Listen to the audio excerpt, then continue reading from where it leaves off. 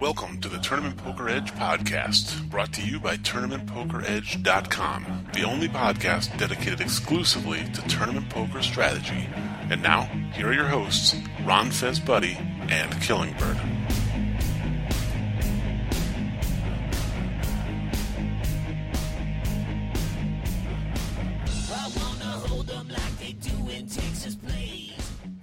Hey everybody, welcome to the Tournament Poker Edge podcast. Killingbird here with you, and as always, I am joined by my co-host, Ron Fezbuddy. How are you, buddy? I'm good. What's going on, man? Just grinding a little bit, actually. I don't think I've ever played while recording the podcast, but tonight I am. Oh, really? I'm not giving my full attention to the podcast recording. Now, there's a series running in the States for people who aren't here on a network called Winning, and we don't get too many series here in America, so you got to take advantage of them when you can. You know you're a D-Gen when.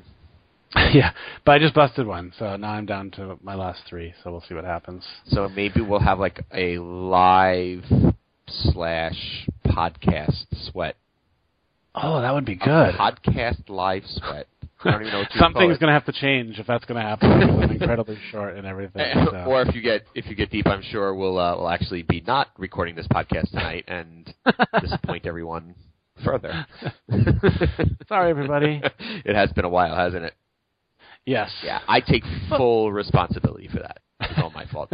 I moved in August, and I started a new job in September. So that's lame excuse. I know. Those aren't major life changes. And then I had 3 kids in the meantime, and you know. Well, I didn't hear that news. Congratulations. No, it's been busy, but you know what? When you start a new job, it's always hectic, and now things are getting back to normal, so we should be back on a regular schedule now. Yeah, I always have a little adjustment period. Yeah. But it's all good. We're back. Yep. So, and probably lots to cover in terms of what's been happening. Totally. I don't even know if I can remember back that far, but how's poker been for you? Well, because of all the changes, I haven't played much in the past couple months. I did put some money on Bovada on Saturday night and finished third in 5K. So I have a bankroll on there now. So nice. I think hopefully that'll last, and we'll have more to talk about in the next podcast on my poker. But it's been I've recently just started playing on Bovada, and I'm kind of loving it. I hate the anonymous part of it. Some people probably like that, but I'm not a big fan of it. But the fields are so soft, and the tournaments are good, good guarantees, good field sizes. There's a $20K, $55 $20K on there, and I'm like, this is almost like the 50-50 on PokerStars and Full Tilt back in the day. Not exactly, but it kind of feels like that, you know? Yeah, it's been kind of fun playing on there. I'm kind of actually enjoying it. The software's not bad. It's okay. Not always. It's better than some of that other crappy US software. Right. There, Yeah. Like I said, other than the anonymous thing, I have really no complaints. Bovada in general. Yeah. Okay. So probably be playing on there quite a bit more going forward. Cool.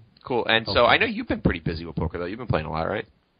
Yeah, I've actually been playing considerably more. I actually made a little trip to Vegas not too long ago. I had an opportunity to go out there and play, and I blogged about this on the site, so it's probably old news to some people, but I had a chance to go out there and play WSOP.com, the online poker site, their first sort of inaugural series that they ran. It was 9 events. Got to go out and play that.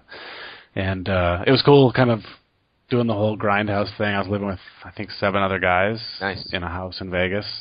And, played 9 events, plus, the normal stuff that I play as well, but those 9 events. And actually was fortunate enough to make a nice run. Unfortunately, final table bubbling the 215 6 max, but it was still like a $5,500 score. So. Oh, wow, that's great. What was the guarantee on that?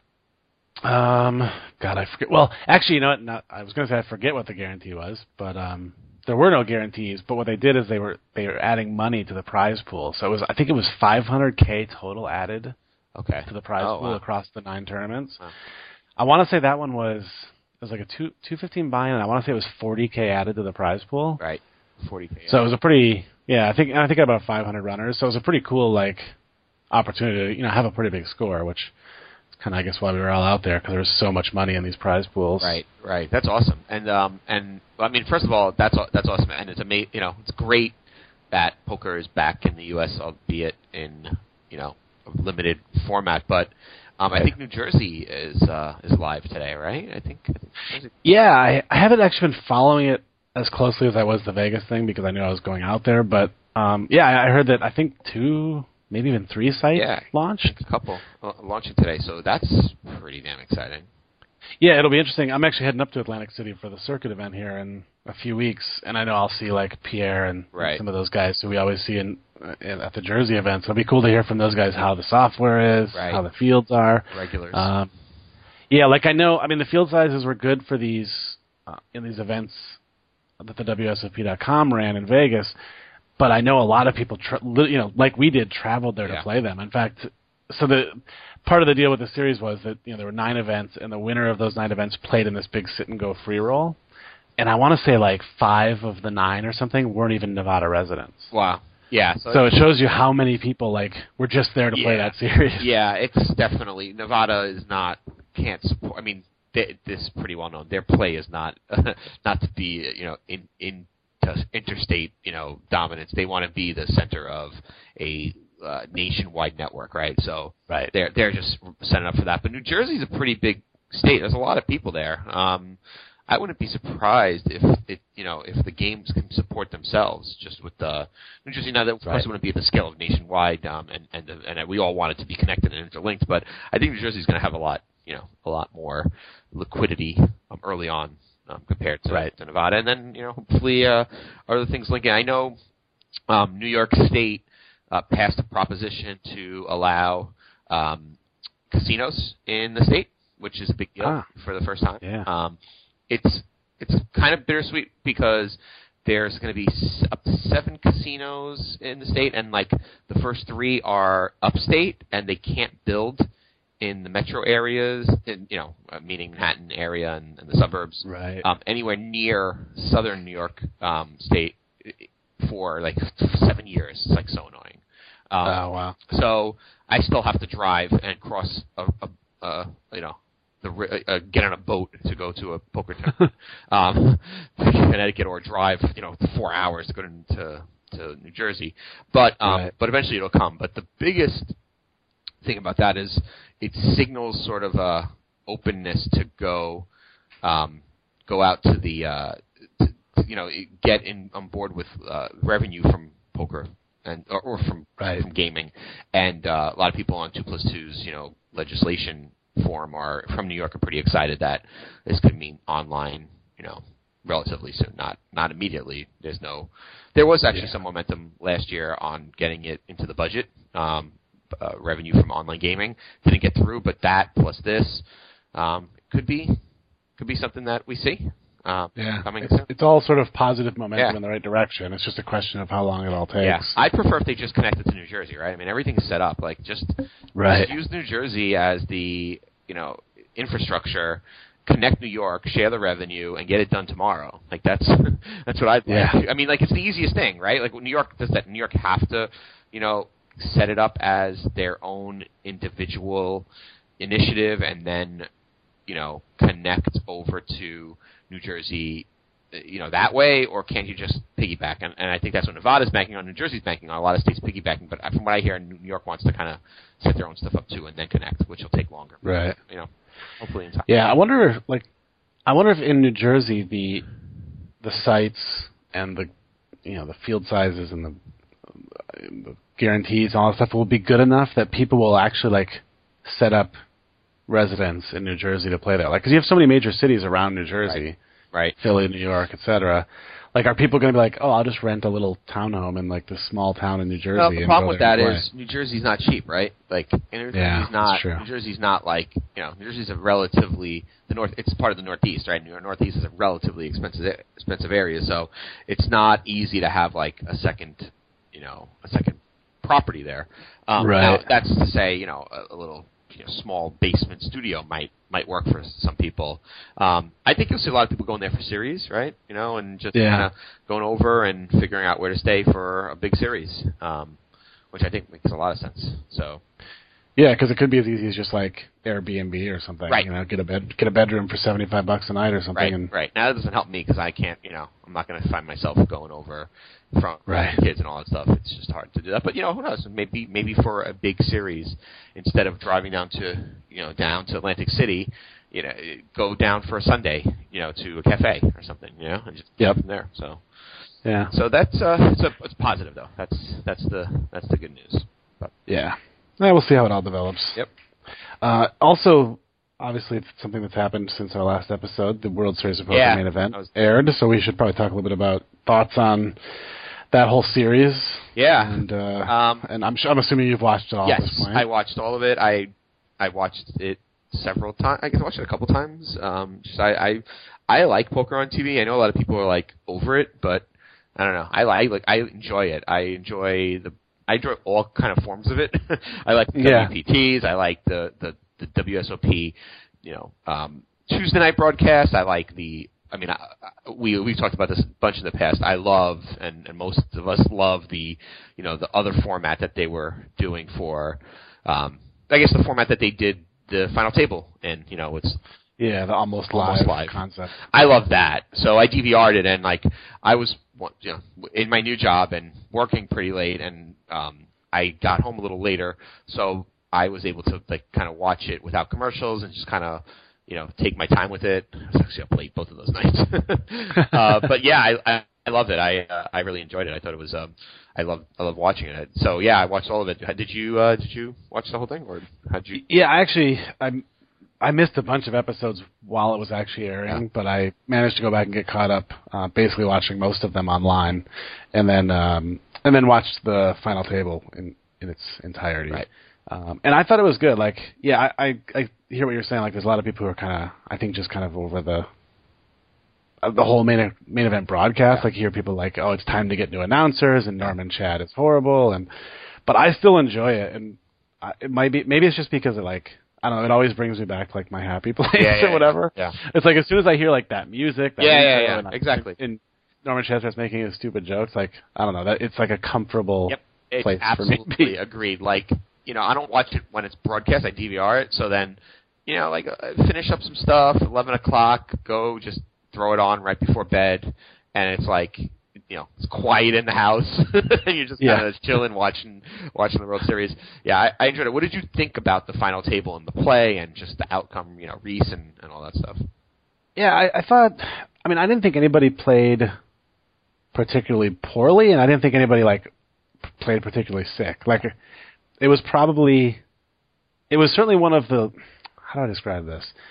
I don't want to say one of the more boring final tables, but it just seemed incredibly sort of uneventful, I guess. Yeah, although I will say that I think Amir played optimal. I think Amir played near perfect, honestly. I thought he played great. I think Amir played near perfect. What's the Canadian guy's name? I could never pronounce it because it's French Canadian or something. Is it Mark? Yeah. McLaughlin, right?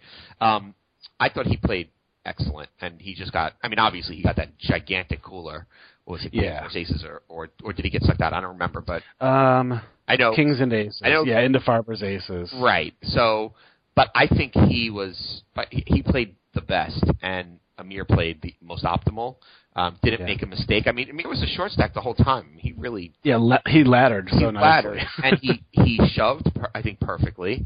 He was great. We have a connection to Amir, don't we? Weren't we on the same message board as him years ago? Yep. He was actually a member of the message board that.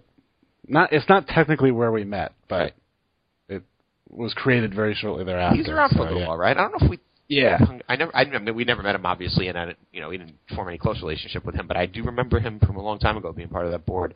It was a board of 25, 30 people, and he was part of it for a little bit, so I was kind of rooting for him just on that, but I also think he was, I heard all the interviews, I think it was a great final table in terms of player. It was a very, very high skill level generally as final tables go, and he's definitely one of the best out there. So I thought he played great. There was a lot of criticism of Reese, I thought, and maybe it's just because he ended up winning and people. But even during the broadcast, following Twitter and stuff, people, because he was folding a lot of his buttons with the short stacks on his left and stuff. But I actually kind of, because he essentially just never put himself at any risk, and he'd pick up little pots here and there. Like, his chip stack was always going up, and people were getting knocked out, and people were, colliding, and he was just staying out of the way, and I thought it was kind of genius. I agree with you, and I think the criticism comes from the innate sort of thought that you should be always aggressive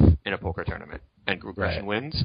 And, hey, I'm the chip leader. I should push everyone around. I think it comes from that and not from a place of real thought. I agree with you. I don't think you you don't have to – when you have a big chip lead and you have a big stack and you have a final 3 stack in the main event, the World Series, at with 8 left, you don't have to, but you shouldn't put yourself in bad spots. And the guys behind him were good players, right? Yeah, they're going to shove. JC, Amir, and McLaughlin.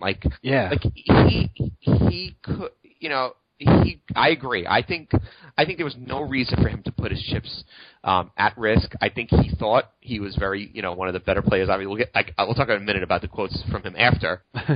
He thinks he's one of the best players at the table, if not the best, and he has a big chip lead that can take him to the final 3. I would put myself in the same spot. I want to get the way I think about final tables is, when I get there, I want to assess and kind of, I don't want to go out 9th, right? And I like, depending. Right. I want to start the, ICM is very important, and you want to start laddering, and you don't want to do anything really stupid. Although you do want to put pressure on people in appropriate spots. I agree with that. You want to use ICM to your advantage, and you should be able to do that.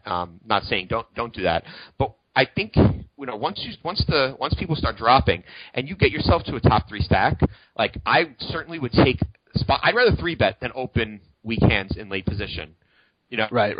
Or I'd rather, open with the intent to 4-bet someone who's deep enough to 3-bet me, as opposed to put myself in a spot where I'm going to get shoved on as a chip leader and kind of have to call a lot of times because their ranges are so wide and I'm increasing my variance. So if I got my chip to a point where with 7 or 8 or 6 left, I'm top 2 or 3, I will put the mediums. I mean, this is pretty standard playbook, right? Put the medium stacks to tough spots, and I don't think he just had a lot of those, spots where it was worth it, where he could put the medium stacks in tough spots where instead of they could put him in a tough spot. You know what I mean? Right. Yeah, because he basically just always had those guys on his left who were either short or shortish. Yeah. They were in that 3-bet shove range. And then he's got to guess. Okay, I got to call here with the Queen Jack or the Queen. I mean, I'm sure he's opening Queen 10, but he doesn't want to be in a spot where he has to call with Jack 8. You know what I mean? And take a big chance there because a guy's light. And then instead of being 75 big blinds, you're 52 big blinds, and then you're a coin flip away from being in a bad spot. So yeah, I think he played really well, and he gets a lot of grief for. I think he said he's the best player in the world after the tournament, right? Right. Come on, give the guy a break. He's 23 years old and he just won the main event. Give him a break. He's gonna say something stupid. If he doesn't say something stupid, something's wrong with him. You kidding me? If I won the main event, I know I'd say something dumb. I say something dumb 5 times a day. What do you think I'm not going to say it after the main event? So yeah, I think it's and I know he believes he's one of the best players. I know he's actually put up a package for high roller events, which I think is smart. He's not buying into them directly, and people think he's not plus EV in them, and he may not be. But as far as his boasting after the World Series, I don't think there's anything wrong with that. Yeah, in fact, I know somebody, or we know somebody who knows him. Do we? His roommate, actually. Jay Lute is his roommate. Get out of here! I didn't realize that. No. Yeah. Team member. Oh. Yeah, so I would love to ask him at some point if this is the case. I would not be surprised at all if Reese was essentially doing that as one big level. He said to his friends, I'm going to say I'm the best player in the world on national television. It's going to be so funny. That's funny. It would not shock me a bit. I mean, that's the kind of thing that we might do. Right. If we were on the house out in Vegas and we were like, Casey, you got to say something about how, Casey might actually be able to get away with it, but we might say that to me. Right. Dude, go up there and act all cocky and say how you're the best player in the world. Right. Right. It just would not surprise me at all if he was just basically pulling one big level on everybody. Yeah. Trying to act. Because by all other accounts, he seems like the nicest guy in the world. Like from what friends say, and his family life seems all together and stuff like that. So I don't know, hard to say, but there was never a point where I was like, wow, what a douche. Yeah, well, I'm definitely happy with him winning, right? Like I think he played one of the best, and that he definitely deserved it.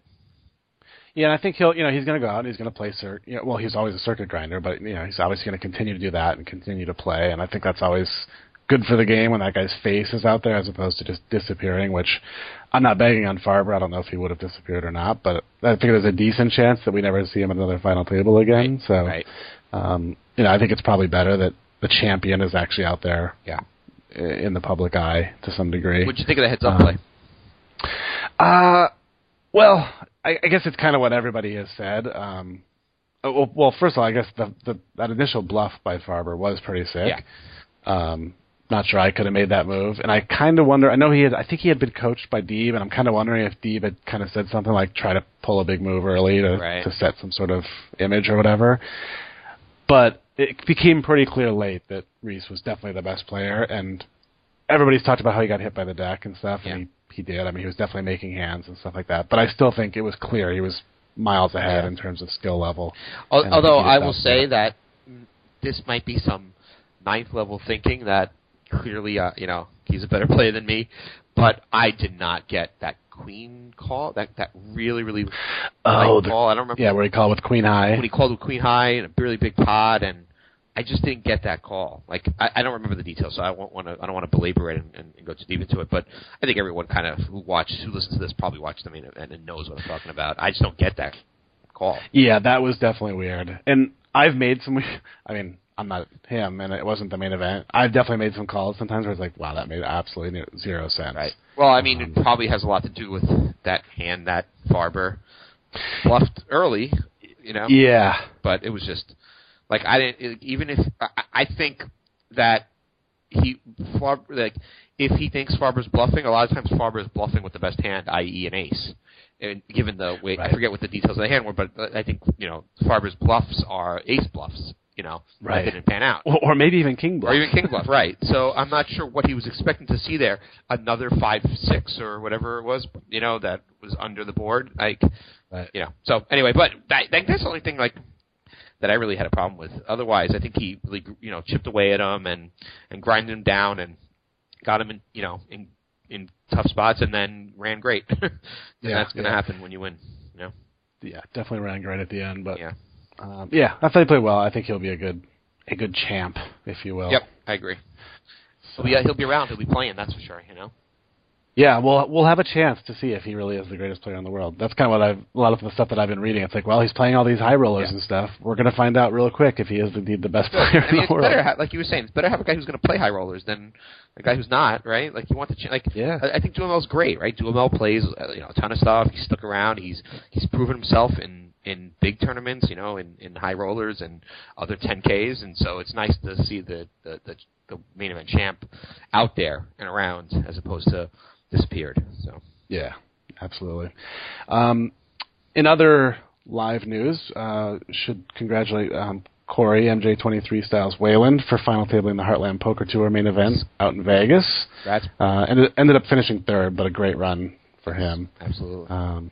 Really like him too, so I was very happy to see that happen. Yep. And as a transition into our strategy segment, or our pro segment, if you will, we're going to bring in Casey Jarzabek and Tim Kelly.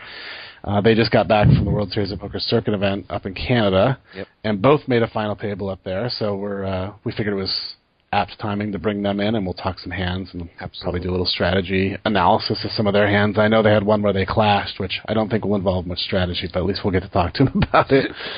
So congratulations to those guys. Well, and we'll get those guys in here in a minute and talk a little strat.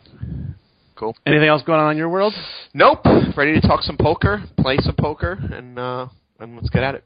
Let's go. Good to be back on the podcast. Cool. Well, let's take a quick break, and we'll get Casey and Tim in here, and we'll talk a little strat on the Tournament Poker Edge podcast.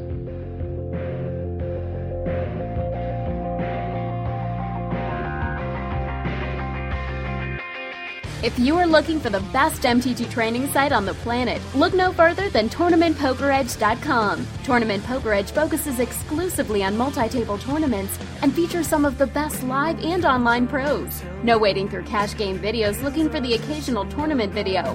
Tournament Poker Edge also offers strategy articles, forums, a member chat room, and much more. So visit TournamentPokerEdge.com and start taking your game to the next level now.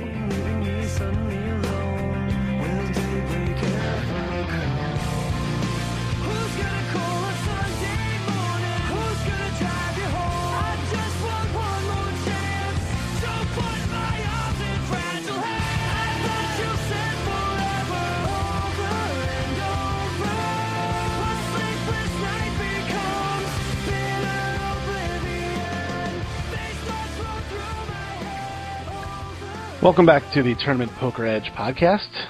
Time to bring in our two pros for the evening, fresh off a relatively successful trip at the circuit stop in Ottawa, Canada.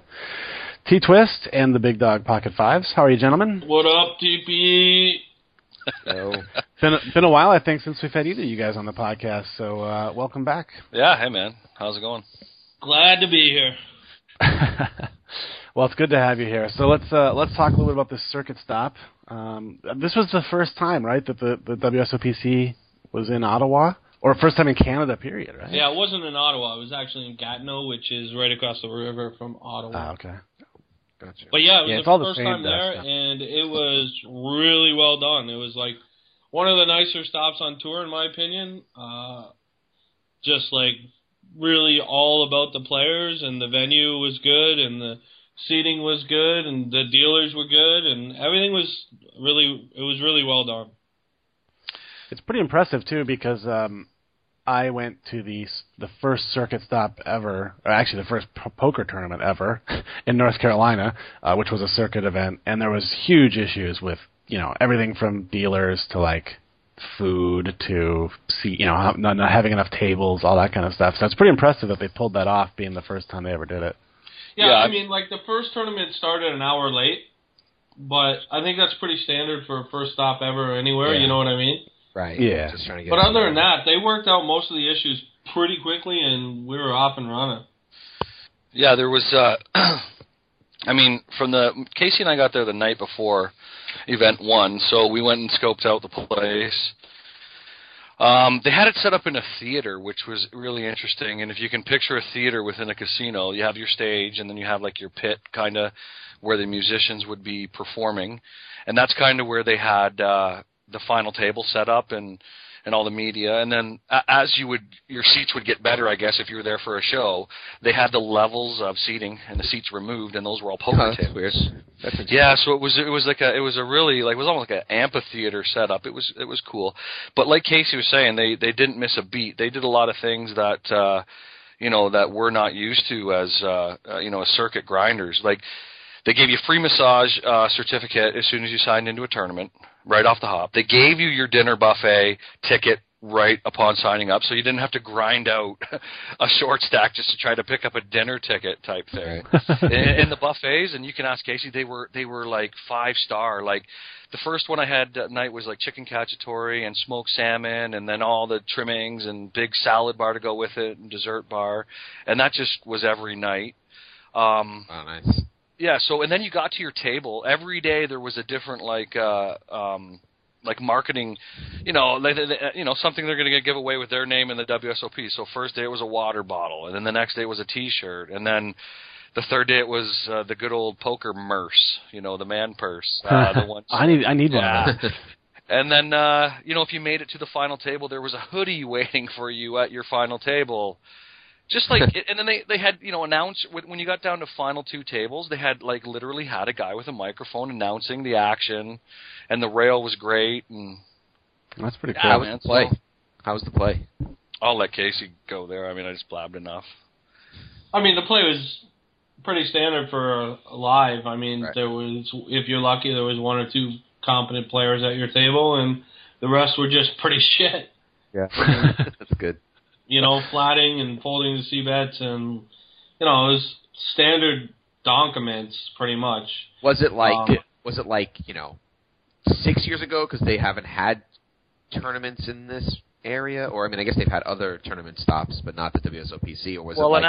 an hour and a bit east is Montreal. Oh, okay, right. So they have the WPT on the regular there now, and like a lot of big Full Tilt sponsored and PokerStars sponsored events.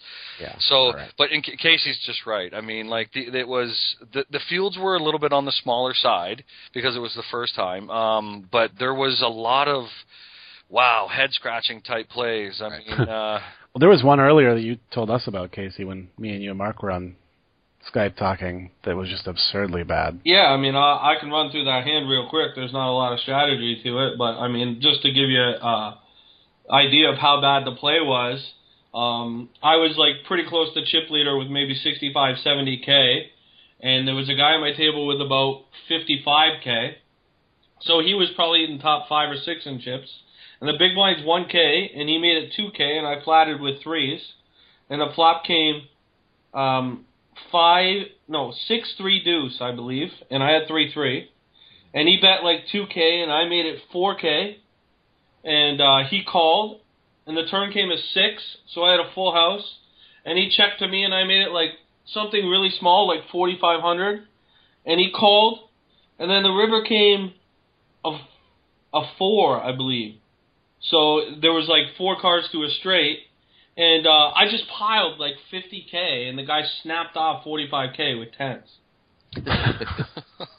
It's just like a dream. Yeah. Oh, yeah, and I've told a couple of people this one. Pre-flop action, I had a guy like with 35 big blinds behind. How'd the action go? He 3-bet me, and I 4-bet jammed. And he looks at me and goes, I seen you make this move earlier. And then he stopped and tanked and looked at his watch. And looked up at the board, at the score clock or whatever you want to call it, the board, and goes, yeah, I think it's that time.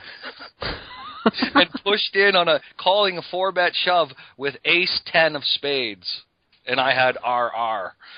Oh, that's funny. In Quebec, the cards are in French, so I must say R's are kings, D's are queens, and V's are jacks. So it's like roi, dame, and valet. It's hilarious. Oh my God, that would have fucked me up so bad. And talking with Mike Leah, Go Leafs Go A, he's like, I've been in France and they don't even use these confusing cards. But no, it's the tradition in Quebec. Any casino you go to across the province has, Quebec French cards, and it's just their culture, and we respect that. And it was a funny running joke for the first couple of days of the tournament when everyone got used to it, but after a while, it was just it's what beats what. Right? So yeah, I got pocket V's, yo. Yeah, so pocket V's. It was funny. It was funny. So it was actually a little bit hard to get used to because, like, when you usually peel at cards, you look at 7s. You just need to peel your card a little bit. But when you're not sure what it is, you got to open it all the way to see the picture to find out what face card you actually have. It's kind of a tell, Right, like they always know you have a face card of some sort. You're right. Casey's right. The R, the D, and the V all have a top tick at the top of the card. They're identical. That makes it hard. So you might peel out a little tick and another little tick because people like to peel out their cards. And you're like, oh, God, I could have R's here. It was really funny. We started like almost having like a pirate chant. R. I was going to say, I was like, what's this pirate talk? You got it was so funny, man. We just yeah. That's funny. Were you ever able to use that to your advantage, like where you knew the guy had a face card? I mean, sometimes, but I mean, most of the people there, literally, there were some really good, well-known pros there, like Scott Montgomery was there, and Murphy Oddie was there. So there were some good guys, but for the most part, everybody was French, and they knew the cards, you know what I mean? Right. So we got super deep with in a tournament that Mike Leah and I were in, again, Mike Leah, and they gave us out these little cards that broke it down and translated. In the middle of a hand, Mike's like, hold on, and went to his pocket and pulled out his go-to card. And he put it back in his pocket. He goes, okay, I'm good here. I know what I have. We were having fun with it. He's like, oh, I'm leveling with reverse tells and stuff. Yeah. So funny. But yeah. Too good. Well, we'll have to make that a stop for the TPE crew at some point. Yeah, definitely a worthwhile stop. I mean, it was a lot of fun and, like I say, well put on and stuff like that. So I recommend it. Well, the fields must have been pretty soft because you guys both made final tables. So. Yeah, I mean, that's true as well. It's pretty obvious that the fields were weak when me and Tim both made a final table in 6 tournaments. So, Casey, talk a little bit about the tournament you went deep in. It was just a 360 buy-in. I made the final table. I came in 3rd in chips, and I got 3rd. So, I mean, not really happy with it. I got it in a really bad spot and didn't get home, and that was that. I don't know what else to say except for I suck. I can't beat old men at final tables, apparently. Well, at least you didn't get 6-bet bluffed with 7 deuce. That's true. I didn't do that. Listen, I got all the respect for that old man. I got to be honest with you. When there was 2 tables left, Casey was 2 of the guys left, and the whole rail was behind the old guy, and he was showing everybody his cards. And so, I kind of even felt weird. I'm moving down. I just don't want to be, looking at his hand and just giving away stupid... but anyway, he made some absurd moves with the most craziest cards, and he check-raised a river one time to this kid, on the final table bubble, and showed King 6 off. But the crazy part about it is I knew he had King 6 off. And when I seen him make this move, I'm like, oh my God, he's 73 and has balls of brass. Yeah, it was so sick. And then he showed the guy the bluff, and I'm like, oh my Lord. Wow. So, old Cager's got some moves. It was just, I didn't think it was very difficult to play against the guy, to be honest, in some respect. Because he had moves, but he wasn't as good as me. No. I mean, he wasn't. And he ultimately won the event, just for the record. So yeah. Well, I mean, my pot with him was over 1 million chips, absurd. and there was only 1.5 million in play. So was it an interesting hand or a cooler?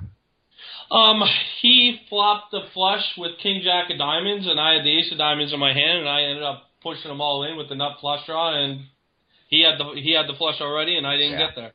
Right. Okay. So yeah. I mean, nothing great, but it's the one time in the tournaments there that I got it in bad. I got it in pretty good in every tournament I played except for that one where I was at a final table. Yeah, it sounded like you ran pretty absurdly bad. Yeah, the first few tournaments I didn't run great. It's just the way it goes, I guess, in live poker. Everybody thinks they run bad in live poker, so maybe they do. I don't know. It's just the way it is for me, it seems. LOL sample size, yeah, I guess. Exactly. You're just so tough to put a real good sample size together. Yeah. But, no, me and Casey... And Tim... Oh, go ahead. I was going to say, Tim, how about you? I know you had your final table as well. Yeah, okay. Yeah, it was an interesting day to start right away. It was the 1K, but it's weird. It was like a $1,125 buy-in, so... But yeah, and this was the tournament with the hand, right? With what do you mean? The clash of the Titans. It was the clash of, well, not the Titans, the Titan against me. So it was okay to get me right before I got to Casey. I started at another table, and the day started out really good. I won every pot I was in, and I made quad aces where I got action, and I had a guy at the table pay me an ultra compliment. He's like, wow, nobody in the world knew you had quad aces there. And I'm like, thank you. It was a very interesting spot. So I had a ton of chips right off the hop, get moved, and of course I get moved to Casey's table right across from him. Casey's in the 6 hole. I get moved to the 10 hole, and I don't even know how many hands we played together total. Case, how many was it? I don't know, 5 or 6? Yeah. Not a lot. And then, so I just got super lucky, bottom line. Under the gun opens. We're in the 5th hand. Under the gun opens. Casey 3 pops it. Under the gun opened to 300. The big blind was 150. And I made it 750, and then Tim 4-bet me to 2,000. Right. That's how it went.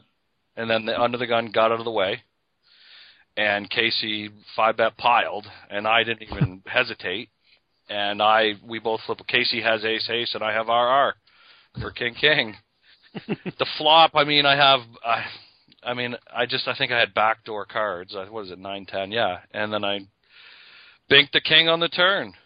And wow. And you didn't get punched in the face or anything? Well, not yet. Yeah, I just said good game and moved on.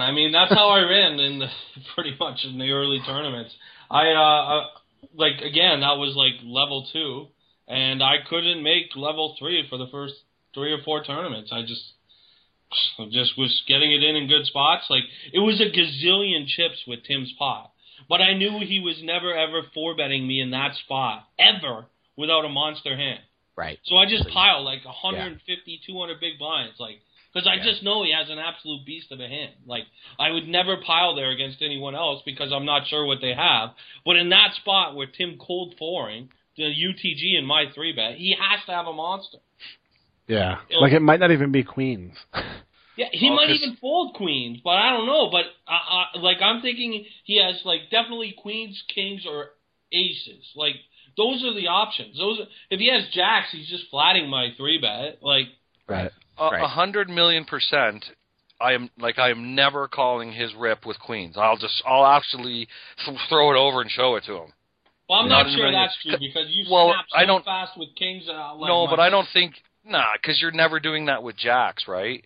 You're never 5-bet piling me with jacks and that. At least I would hope not. I mean, that would be a great move, but I just never would see that coming from you in that spot. And I think in Casey's spot, he has to consider the situation, and I have to consider the situation because, I mean, he's got a big piece of me in that tournament, to be honest. So he's like, you better win it when he walks away because he has a good piece. So I don't think in level 1 of a tournament, or was it even level 2, or it was maybe level 3, he's ever doing that with jacks. So I would easily be able to fold queens if he 5-bet piled me, I think.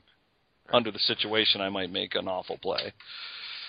Yeah, I guess some of that depends a little bit on the situation, the dynamics. Like, like there's always that interesting, like, well, would he fuck with me because we're friends? Yeah, and we fuck with me even more. Casey have been together forever, right, traveling around. We always trade off pieces of each other. Not in level 3, 200 big blinds deep. Yeah, right. Exactly. I'm not screwing up my whole tournament just to fart around, you know. But you might do that to like me or Mark in a Venetian 350 or something, right? Right. Just pile like queen jack of spades. But not 150 big blinds. Like, if I don't have a real hand, he makes it 2,000. I'm just gonna make it like 33.75 and fold. I still have fucking 12K in chips. Right. You know what I mean? Big blind's 150. Did you give any thought to any other option, like just flatting or like raise, like or no? just Because I knew he was gonna call. I knew he had queens, kings, or aces. That's the only hand he can have. Yeah. He like so I like, can have ace. I mean, I'm going to 4-bet ace king there. I guess. Yeah. I mean, I guess you are. Maybe. I don't know. I don't know if I would. If I had ace king, I'd probably just flat your fucking 2,000. So I'm not sure if that's wise to be. Like, I bet for me, like when you 3-bet initially, if I have ace king that deep, I think I'm 4-betting you. Okay. Right? I mean, maybe. Yeah. Even but still, I feel like more times than not, in that situation where he's 4-betting me after UTG raises, he has a hand he's going to call my shove with. Yeah. Yeah. Like, I wasn't trying to kill the action with the shove. I wanted him to snap call, and he did. Yeah, and the other thing is like, hey, I've seen people fold kings in this spot on television, to be honest with you. Like, if there's ever a grounds for folding kings pre-flop, like everyone always talks about, right? Because it's the highly disputed hand of folding pre-flop if you ever do it, right? Like switch positions. In case you say you're Tim with his hand, and it was the World Series main event, would you fold kings in that spot? Well, I mean, I said that to him, and I think he kind of got offended. I said, you should just think about that for 1 second. I don't blame you for calling with kings. Well, you snap called, and you got to think about every decision for 1 second. Like, what hand am I doing that with? Because I know for a fact I'm not ripping queens there. Right. Because I know he has a monster. I'm just not ripping queens there, ever. Yeah, like you got to stop and think like, well, what's Casey put me on? No, I don't blame him for calling with kings. That's no, not what I'm saying. But I called so fast it was not even funny. That's what he's trying to say. I really didn't even consider anything. Yeah. Like if I have ace king, I'm flatting the 2,000. I'm not trying to fucking 5-bet get it in there with ace king against a guy I clearly know has. Like, when you 5-bet ace king, you a lot of times you think there's a chance the guy's going to fold. I knew he wasn't folding. Like, 100% I knew he wasn't folding. Yeah. You know, I can't tell you how many times I walked away from a live tournament saying, I wish I stopped and thought a little bit more about it. Yeah, and I wish I was good enough to stop and think a little more. I can't. But you know, I had one guy ask me, and because we've talked about it, and he's like, "Well, have you ever folded kings pre-flop?" And I'm like, I can think of 5 times, and it's all the same situation, and it's always been in a satellite when I'm healthy, and it's 1 or 2 eliminations from a seat.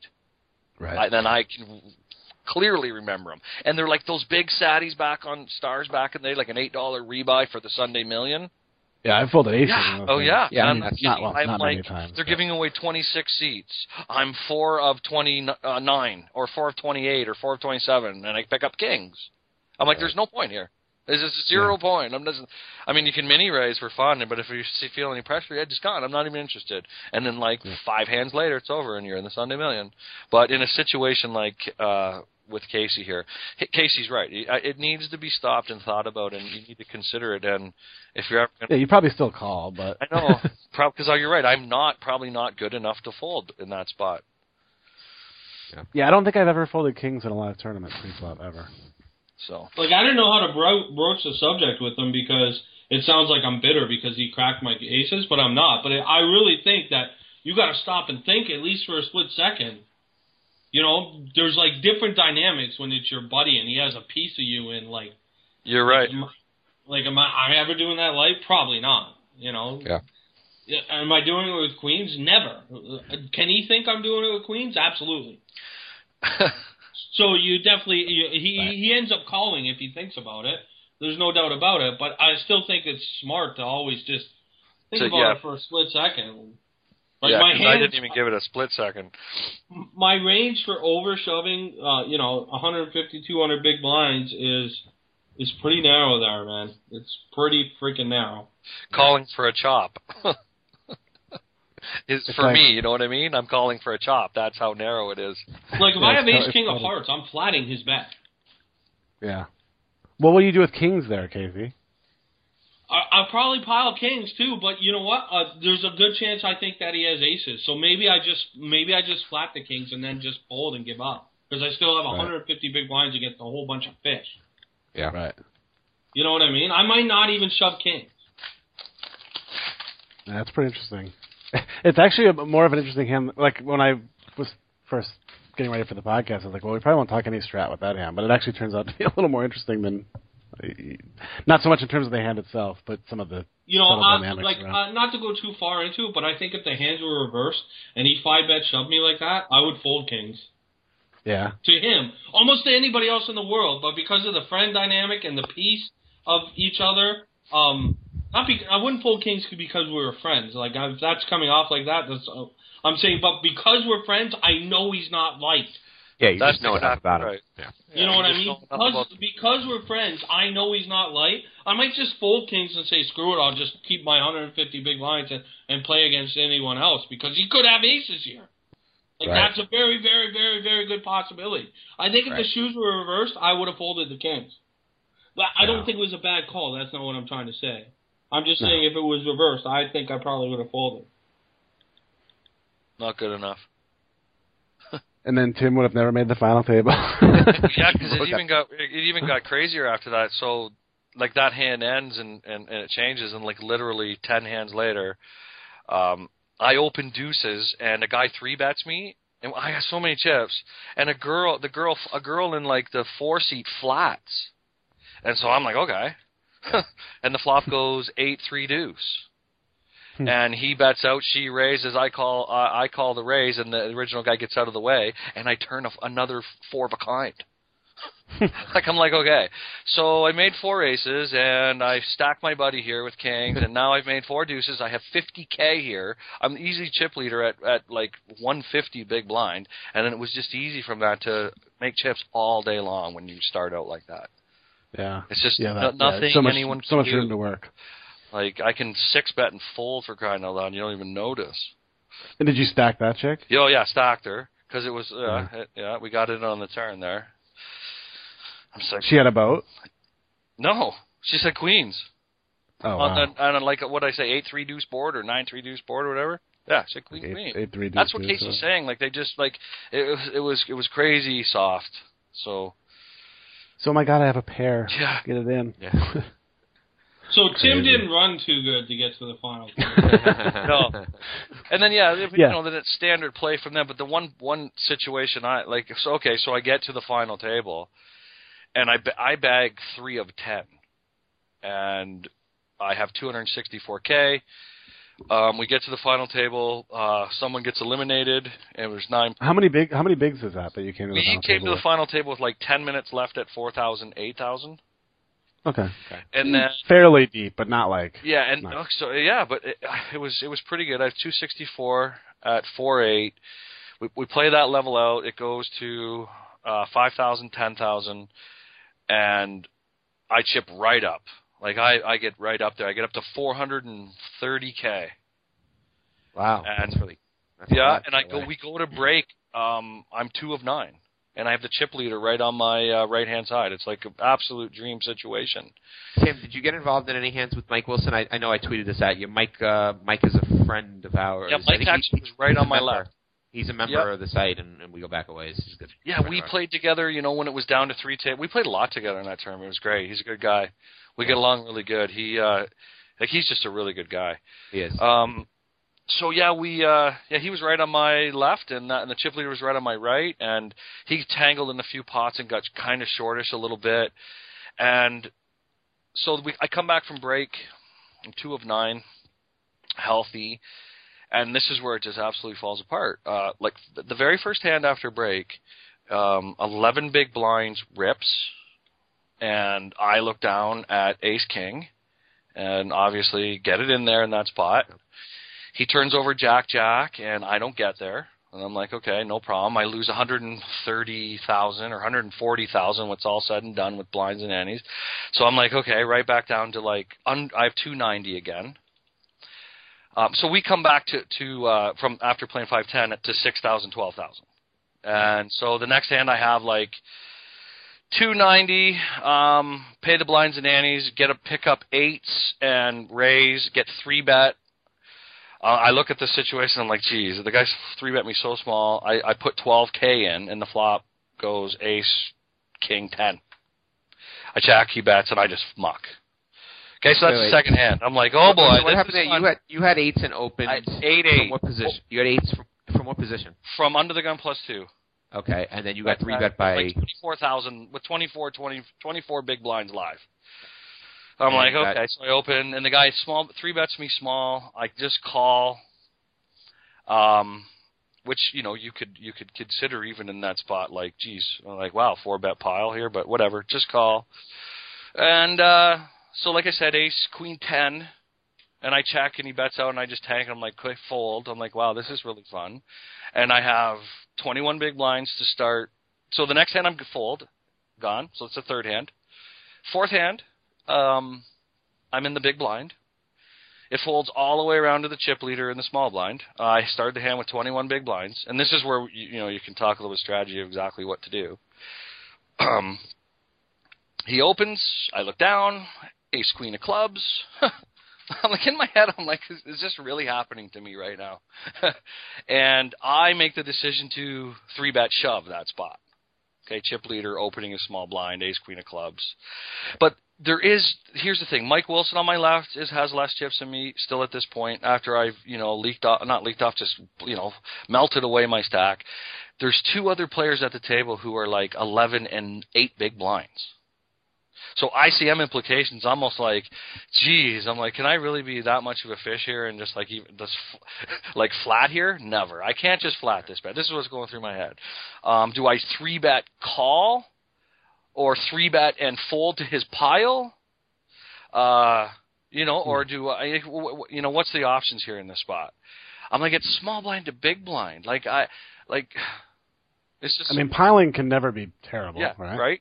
And so obviously, piling was my decision. And how deep were you to start? Did you say 21 big? So like I went from those hands, and I'm down to 21 big blinds to start the hand. And I mean, so that's how, because I think you might get called by ace jack there, whereas then you're playing a weird, then you're not getting those chips from him.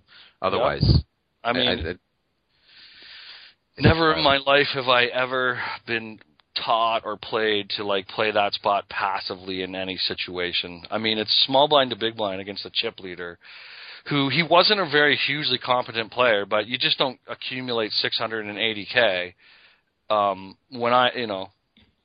like by being a bad player. You got to give him some level of competency. It is a 1K. You're at a final table, so whatever. He's opening like way behind my ace-queen range, so you know what I mean? Yep. What do you think, Casey? Like, do you ever flat there just because of the ICM implications? Well, this is the first time I heard the 8-8 story. I probably would never have played that hand that way. I probably am not flatting a 3-bet, leaving myself only 21 big lines. But with the ace-queen, I would have to, like, the same thing happened at my final table where a guy shoved me and I had ace-king, and I asked for a count of every single player at my table because I wanted to figure out how many big blinds were all around.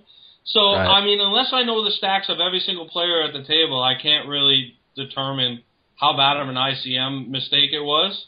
But, I mean, it can never be awful, 3-bet ripping ace-queen suited small blind to big blind. Right. For 21 bigs. Yeah. Well, I mean, I guess, yeah, it's also important to know the pay jumps, I guess, in that situation. Like, well, that's how what big I'm of a talking deal about it with is. ICM and stuff, you know? Like, yeah. Like, literally, a guy 3-bet ripped me at my final table, and I was second in chips at the time, or third in chips at the time, and I had ace-king, and I'm like, man, do I even want to call here? Because, I mean, if I lose this pot, suddenly I'm screwing myself, and there's all these shorties. It was like people with 3 big lines. I ended up calling because I always played just to win, and the guy had ace-jack, and I held, so...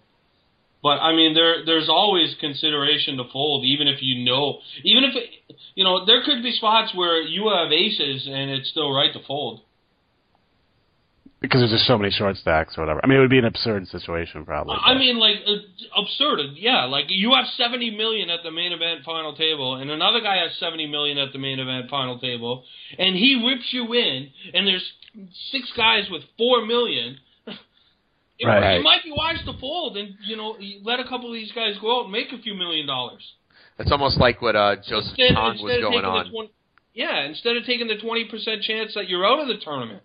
Yeah. You know what I mean? That's kind of like what Joseph Chong was banking on against Duhamel when they were 3-handed, like when what's his name was short. He 5-bet ripped the ace-7 or whatever, right? He 5-bet ripped ace-6, and John Raciner was kind of short there, so and they were kind of even stacked, so I think he was going exactly with that mentality that you know, it's an ICM move there. Which he got killed for, but I could see why he did it, given the pressure that he's putting on Duhamel. Same situation you're referring to there. Yeah. Yeah, I don't think I mean, I'm a way bigger nit than any of you guys, so like I might flat there sometimes just because there are all those short stacks, and I don't know. I'm in position in the big blind, and I can just sort of play the hand really easily post flop, I guess. But that's not at all to criticize shoving there, because online I shove in a heartbeat and don't even think twice about it. Yeah, I mean, I think Casey's right. There's a lot of factors to consider, but I think it does boil down to a shove there. Especially since, like we said, you probably do get called like slightly worse. Casey, I'm curious about the 8-8. What do you do there with the 8? Like when we were talking about the 8-8 hand, I wasn't sure I was calling either. What do you do though? I mean, I had that exact situation at my final table 4-handed. I had 7-7 where I opened, and the guy 3-bet me, and I had 21 bigs, and I'm just like, I'm all in. Like, or I had like 24 bigs. I'm never just flatting there. Like, it doesn't seem right to me. Like, but it's different 4-handed as opposed to 9. I don't know if it is different because you had a lot of short stacks. Like, why give away that equity? All that equity is money right now. Like, if you're just planning on not hitting and folding, you're better off just to fold pre. Yeah, I think I got caught up in thinking, hey, is there even a chance here that I could have like the best hand? Like, if it's just a flip spot where it's ace king, ace queen, ace jack. Even if you think there's a possibility you might have the best hand, but you're gonna shut it down anyways. Yeah. It doesn't matter unless it's so sick because it's like a fence spot. Like, what do you do with 9s? It's not really even a fence spot. Where's like I guess 10s you're gonna like. If you have 30 big blinds, flatting is fine. Uh huh. If you have 21, like. No, I didn't have 21 at that time. That's after called the hand and you had 20. called After and the hand, full. I left myself with 21 big blinds. Yeah. Yeah. Right. Yeah, it's a fold pre. It's a fold or shove. Like, in my opinion, it's a fold. So or just shove. you mean raise fold? No, I mean raise, and if the guy's been aggressive and you think he's full of shit, pile pre, and if he's been nitty and he hasn't been aggressive and you think he may have it here, fold. Yeah, that's what I said. But Raise. when you're being flop dependent with 21 big blinds left, it's wrong. In my opinion. Yeah. This is the first time I heard about that hand, or I would have told you at the time. The hand made me uncomfortable. What you? I wonder.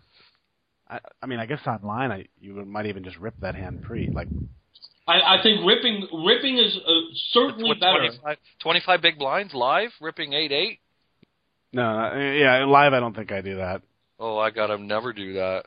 But what position were you in against him? You were It was early like position. under the gun +2. And then who was this he that was raised 25 big blinds deep as well, Tim. He was effectively as deep as you. Yeah. By that I mean, time, that's even more in my mind. That's even more reason to rip it because then you put him in the ICM position. So you mean 4-bet shove? Right. Yeah. Yeah, I kind of like that. Like, I mean, shove or fold is the two better options in my opinion. I like either one of those better than There's flat. even a factor that I could have been slightly tilted from having the ace-king turn out the way it did against jacks, and then being 3-bet there after opening the eights. Oh yeah, I'm sure some of those dynamics certainly come into play. Where it's like, doesn't he fuck feel up, strong fuck to you up. though? Like you're opening under gun +2, you just open ace king, you lost some chip. Like doesn't he feel super strong there? I didn't open ace-king. I called the guy's shove. Oh, okay. Okay. All right. Still feels strong to me though. You're opening under gun +2, and is this guy like a nit or is he like aggressive? Oh, he's the guy who ended up winning. Was he a nit? No, Or he is gets competent. He was He pretty was good. competent. I mean, that guy, It's hard to say. that older guy with the long hair, Tim. older guy with the long hair. No, What was his name that won? Andre Smith. He was the blonde-headed guy. Oh. He won. Oh yeah, I would have ripped that. Did you ever ask him what he had? No. So actually, what happened with the ace queen? Well, in the end, the guy nit rolled me. He had ace king. He went into. He thought about it, and I don't give the guy and after talking about it with Casey, I don't give the guy consideration for a slow roll there. Like he may have. At first, you're like, he slow rolled you. I'm like, Tim, he didn't slow roll you, bro. The guy doesn't know any better. He's like. Yeah. It took him about 45 seconds after I shoved all in, guys, to get ace king in there. So he was thinking about folding. It wasn't that he was like, oh man, I'm slow rolling this clown. He was thinking about folding. Yeah, sounds like a classic nit roll as opposed to a classic low roll. Yeah, definitely. I mean, I snap call, but Of course. yeah. So then it was just after that. It was congratulations on 9th. That sucks, coming back 2-9 and finishing 9th. That's so disappointing. Yeah, it happens, man. It's okay. you gotta win flips. Yeah. We teach that here at Tournament Poker Edge. Actually, I'm actually gonna go back and rewatch some of those videos. How to win at keepflip.com. Yeah, so that was that. Right on. Well, nice run, obviously, but better result next time, I'm sure. Yeah, it was a bunch of fun though. And Casey, any interesting hands from your? I mean, I'm sure you had some doozies from your run. I mean, I had one pretty interesting hand that got like literally a roar from the crowd when I made the call. Oh, nice. So these are always my favorites. Yeah, I can tell you the hand. I raised UTG with the ace queen of spades. UTG +1 flats me. And then a real spewy guy also flats. I start the hand with about 25 bigs. The guy on my left has about 22 bigs, and the other guy was a little bit deeper than both of us. Mm-hmm. Flop came the jack of diamonds, 10 of diamonds, 4 of hearts. So I flopped the gutty to Broadway. No flush draw for me. I had ace queen of spades. I was first to act and getting kind of short, so I wanted to kind of see where I was in this pot. So I check. The Asian guy to my left checks behind me, and then the spewy guy leads like 2 big blinds, like something relatively small. And I'm not really sure what he has. He could have anything, so I decide just to flat and kind of see what he's going to do on the next street. Mm-hmm. So I flat, and the Asian guy piles. Wow. The spewy guy folds, and then it gets back to me. And I just start thinking out loud, and I'm literally talking out loud. And there's a crowd of people at this point, because I think we're down to 2 tables. There's 14 left. Yeah, they're announcing it. So, like, I'm thinking out loud. I'm like, okay, you don't have jacks here because you 3-bet me pre. You don't have 10s here because you 3-bet me pre. I guess you could have 4-4. That makes sense. But the only hand that makes sense to me that I'm losing to right now is ace-jack. More than likely you have diamonds, or you have, like, king-queen, and you have a straight draw. And I have ace-queen, so I'm ahead of that. Right. Like, Casey, can you clarify? You said he doesn't have jacks because he would have 3-bet you free, or he didn't 3-bet you free, right? He would have 3-bet me free, right, in my opinion. Right. Yeah, that's right. Okay. So I'm like, you don't have jacks, so I'm literally like, this has to be a draw. This literally has to be a draw. What do you have, king queen? Like, am I right? Like, I'm talking to the guy. I'm like, I'm beat by ace-jack. That's it. That's the only hand you're shoving here. I figure I'm losing to maybe 4-4. So I talk it out in my head for 5 minutes, and I call. And then he goes, great call, and he turns over ace-queen of hearts, and I have ace-queen of spades. We ended up chopping the pot. But the turn was a heart to give him a free roll. Oh, that would have sucked. Yeah. But when I made the call with ace-queen, everyone was like, oh my god, you called that with ace-high, and people were like going absolutely absurdly nuts. That is a sick call. And I wonder, can he ever have jack-10 there? I guess he wouldn't shove jack-10. I mean, I guess he tried to go more value, the way it was playing, like the way the guy was playing, I don't think he was flatting my UTG with jack-10. 25 bigs or 26 bigs, you know. I just didn't even consider that he could have that hand. Yeah, never. Not a UTG 1 with 20. Yeah, and jacks and 10s didn't make sense. Yeah, so 4 is the only thing that 4 is an ace-jack and that really. That's what I felt, and I felt like a huge percentage of the time he has king-queen. That's what I just said. Right. This was the key factor for me. I'm like, okay, he has king-queen. Unless it's king-queen of diamonds, I'm actually way ahead here. Right. With my ace high, so I call. Don't you think most of the king, I think with the king queens, I don't know if he does that with all his king queens. Like, I think he does that almost exclusively with king queen diamonds. Maybe half of the time with other suits, but I don't know about that because he did shove ace queen. Yeah, you're right. So he definitely is going to do it with king queen. You're right. I guess I just give him too much credit. Yeah, you're right. And to take note, Casey took advantage of the rule change they made last year at the WSOP where he was allowed to talk it out loud once the guy shoves all in.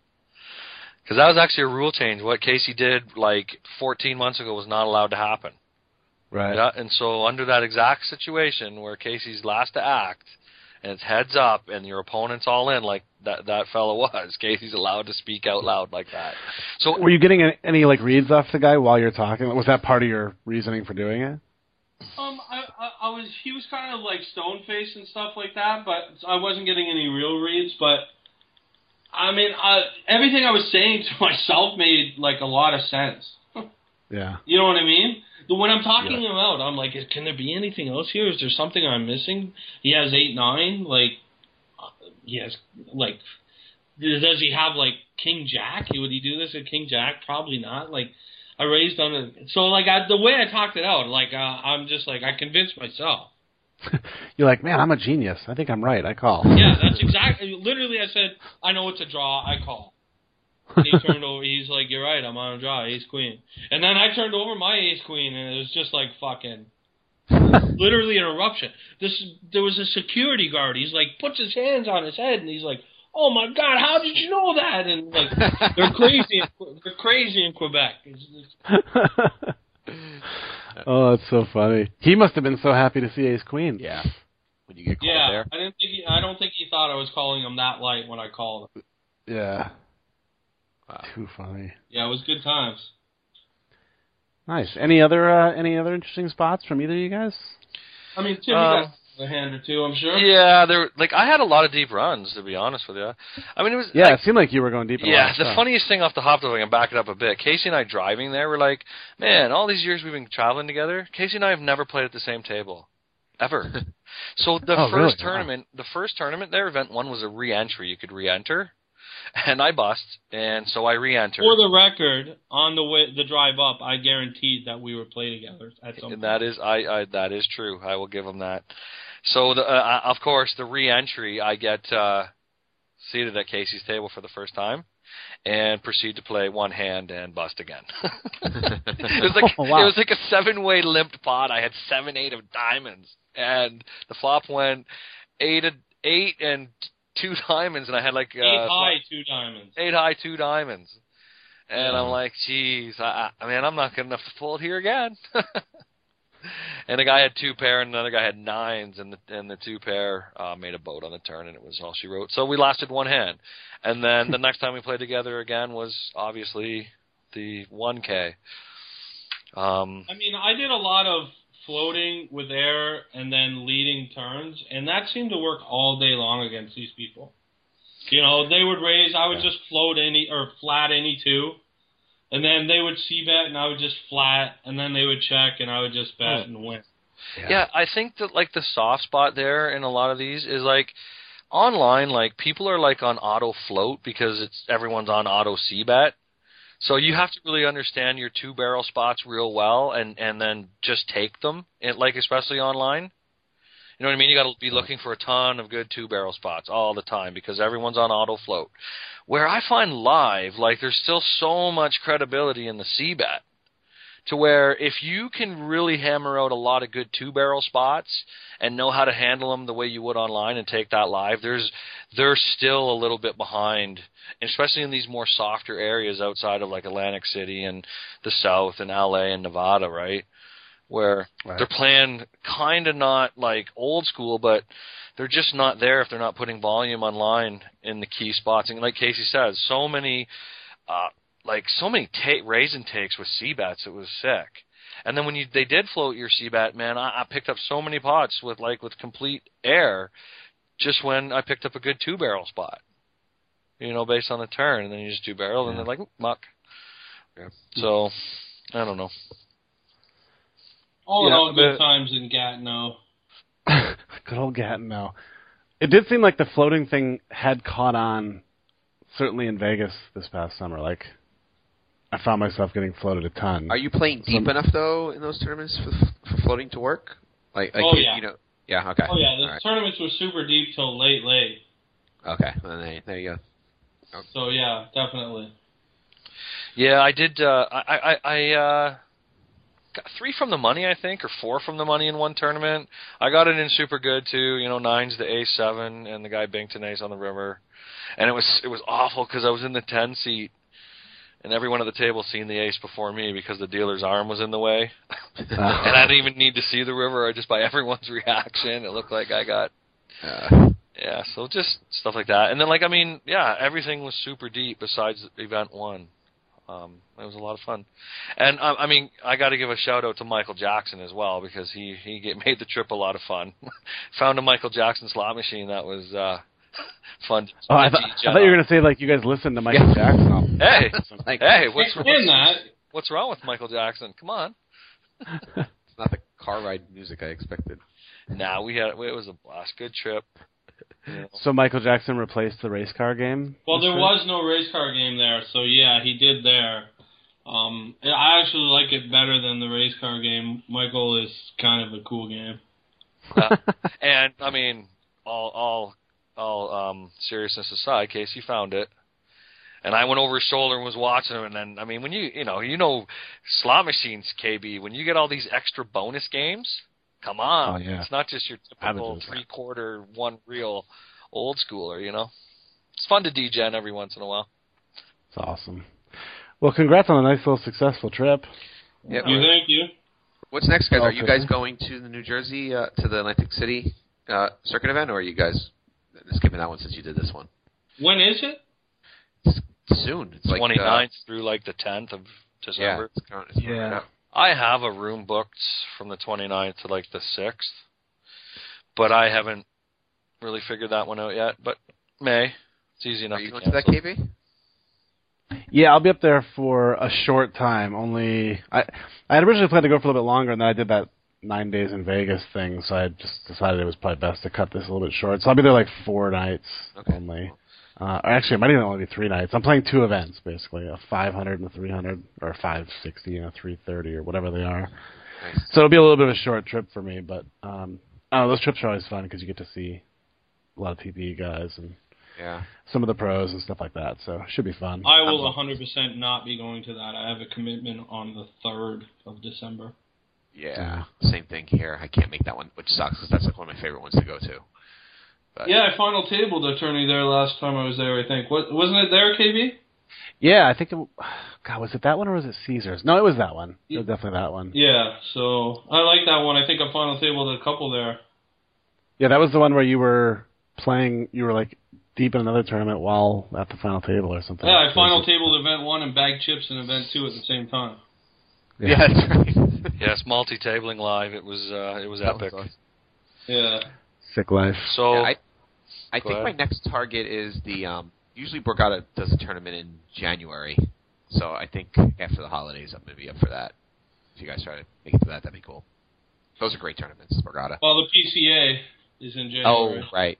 right. Yeah, they haven't announced. Borgata hasn't announced the dates yet, but I don't think it's not on their website. But hopefully it doesn't clash. I would think it's not going to clash with the PCA, but then I guess you're saying you're going to be, PCA will be the trip you take, right? And then, Right. Yeah, are you planning to do that 100% case? Not 100, but I would say 80. Yeah. You know. It's so much fun. Like I went last year. I know you've gone a bunch of times. I went for my first time last year because Danny was at the final table of that Canada Cup, Right. and it was just kind of a good opportunity for TP to kind of have visibility and marketing or whatever. But yeah, it is really great. It's obviously a pretty fun destination to be at for a poker tournament. So I'd like to go again. So Yeah. hopefully one of you guys will go, so I can find some excuse to be down there handing out business cards. It's definitely one of the better stops on the yearly calendar. Yeah, no doubt. Cool. How about online? You guys going to be grinding a lot online, or? I don't know. I mean, sometimes I feel like grinding online, and then I start, and 15 minutes in, I take a bad beat, and I don't feel like playing anymore. But yeah, I'm going to put in a session pretty soon. I'm going to do a live series for TPE. I've had some people asking me to do that, so I'm going to put in a live sweat probably on a Sunday and hopefully make some sort of run. Nice. Time to win another million. It's been a while. Yeah, it's been a few months. Well, you guys know me. My at-home poker duties, I have the general manager duties of TPE, lucky me. And so, yeah, that takes up a lot of time, so not much serious grinding online. So I take these, 3 and 4 trips a year that I get live so much more serious now because you don't get to do it as much anymore with family and other poker obligations. So the big trip we take in the summer, AC next week, this Gatineau trip, and always one in the spring is kind of my thing, and just doing the micro low stakes, mid stakes stuff. So Cool. it's fun. Well, wherever you guys end up, we will hopefully see you there, deep in something. Cool. That's the plan. But well, thanks for stopping in. It's been a while. I know Tim, you were on a few episodes ago, but I think Yeah. it's been a while for you, Casey. So Yeah, it's, it has been for sure. Well, one thing I want to do before we get out of here is, I mean, these people took supreme care of Casey and I. We were gone, so I'm going to give a couple shout-outs. Casino Lac Lemmy, unbelievable. Casey and I made friends with a guy named Dominic Fugere. He's like the Lon McCarron of Quebec poker television. He does all the bilingual dubbing for ESPN and RDS and TSN and all the big wigs. So he was super cool, and he was on the mic. And then the floor staff, Daniel, Richard, and Sylvain, top drawer people. And a real cool guy that we're going to have a little bit more talks with from a company perspective is Stefan Dorian. He's involved with Quebec Gaming, and Quebec Gaming has their own internet poker site. So we're going to go see if we can have anything we can do with those guys, help them out along the way. And yeah, so shout out to all those people, man. Nice. Took care of Casey and I like there was no tomorrow. Like whatever we needed, and the media staff was incredible. They really took to Tournament Poker Edge, and so anytime anyone around does that, we owe them. Yeah, big props to those guys for sure. Well, cool. Thanks again for stopping in, guys. Good luck with whatever's next, live and online. And we'll take a quick break, and Ron Fitzbuddy and I will come back and wrap things up here on the Tournament Poker Edge podcast. Later. Everybody's writing songs with synthesizers, but I don't have a synthesizer. I can still get down like Duran Duran in 1985. I didn't name my band after an animal. I don't have any feathers or neon clothes, but I can stay out all night like Sacagawea in a paint fight.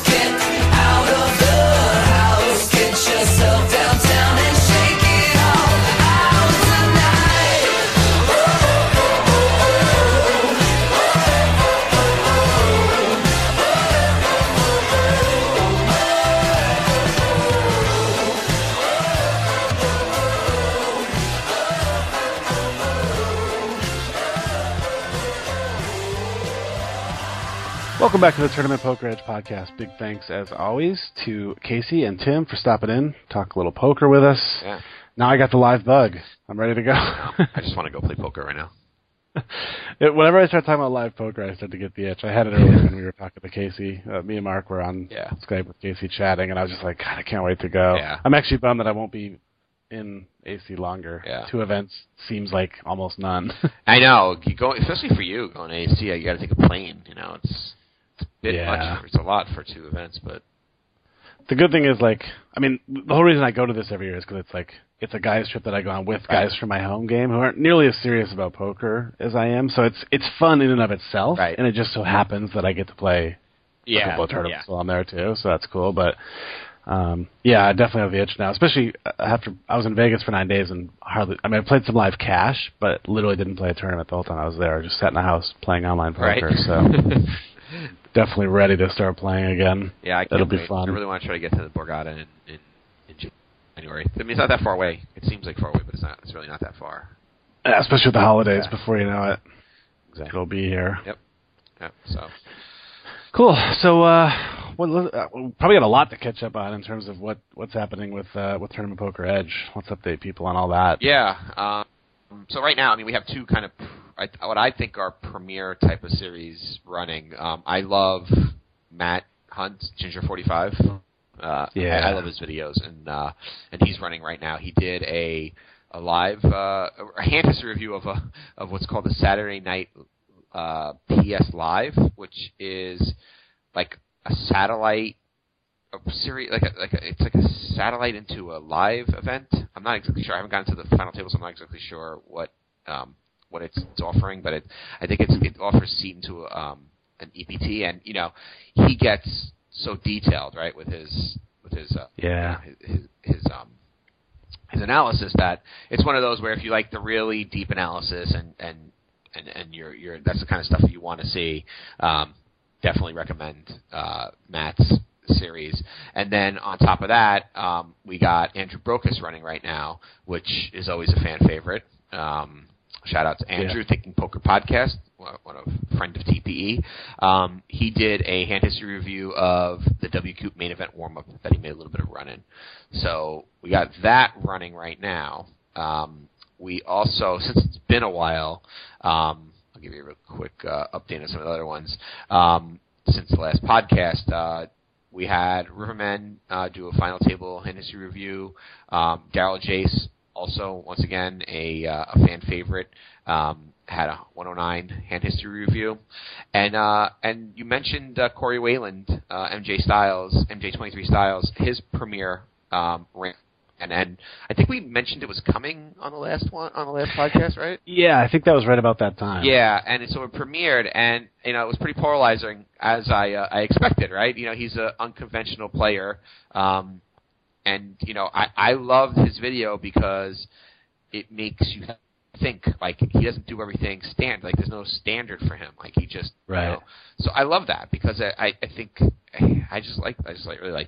I think it's awesome, and it actually reminds me when me and Mark were playing a session and we were virtually railing Corey.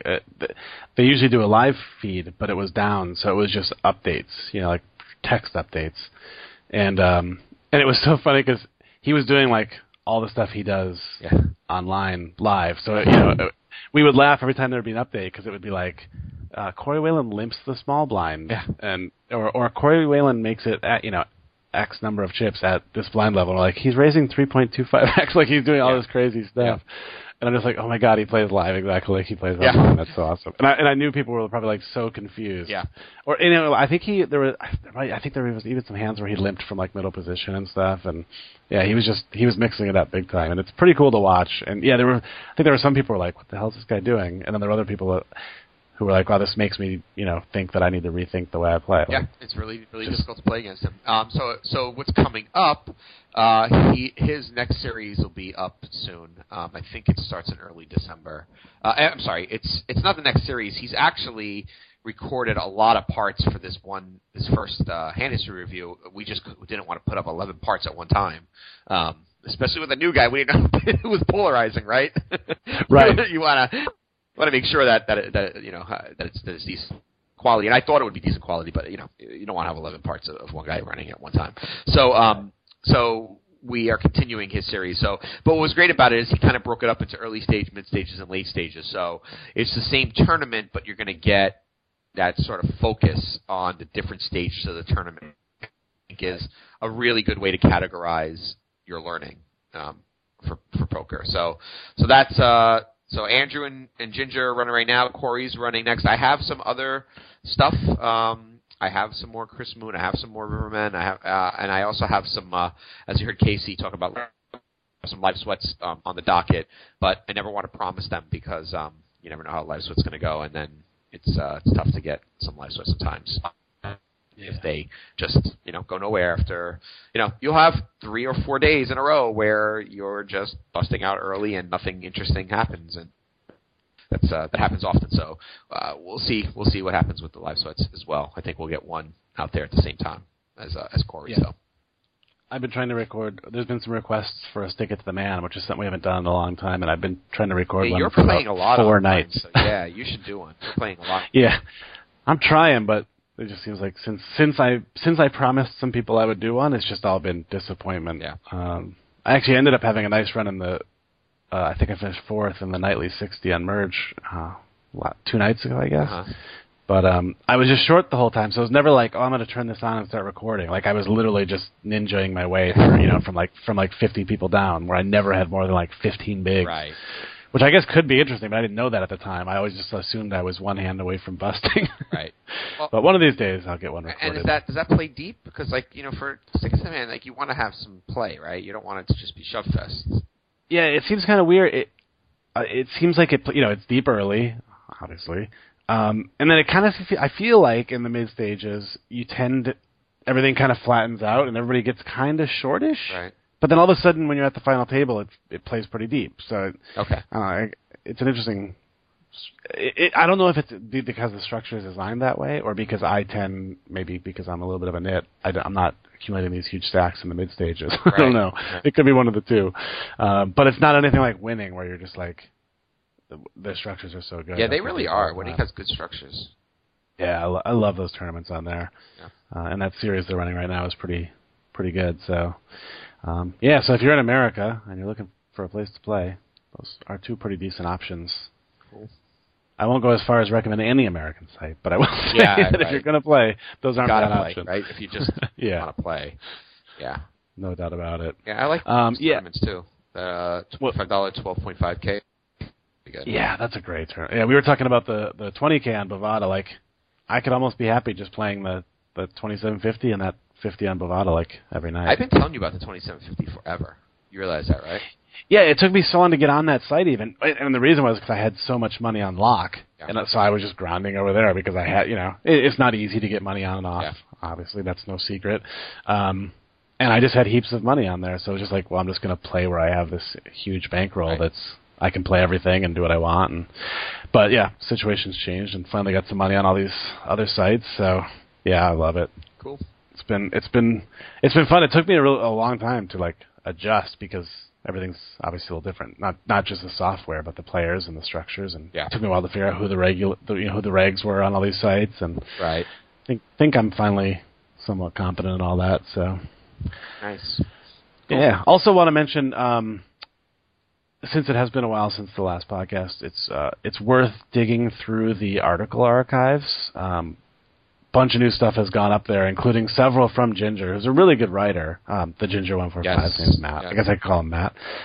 He's written a bunch of good articles on a variety of topics. I think the most recent one is actually about downswings and kind of analyzing, why that might be, and not just blaming variance or bad luck, but actually looking at yourself and trying to figure out if maybe there's something you're doing wrong. Yeah. So I won't run them all because there's probably 10 or 12 that have gone up since the last podcast, but go dig through on CPE, go through the articles, check them out. If you're not a member, those are free to read, so feel free to go check those out. If you like what you see, you can sign up.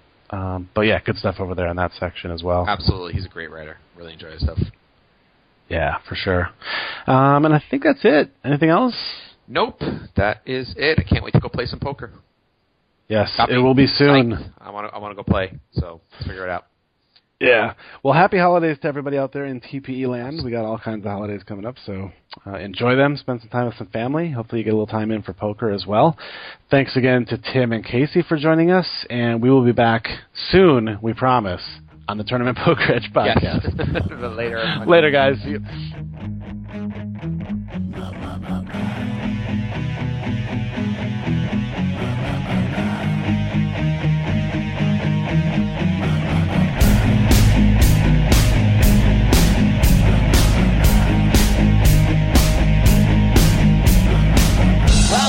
Hold them like they do in Texas, please. Fold them, let them hit me, raise it, baby, stay with me. Log in intuition, play the cards with babes to start. And after she's been hooked, I'll play the one that's on her heart.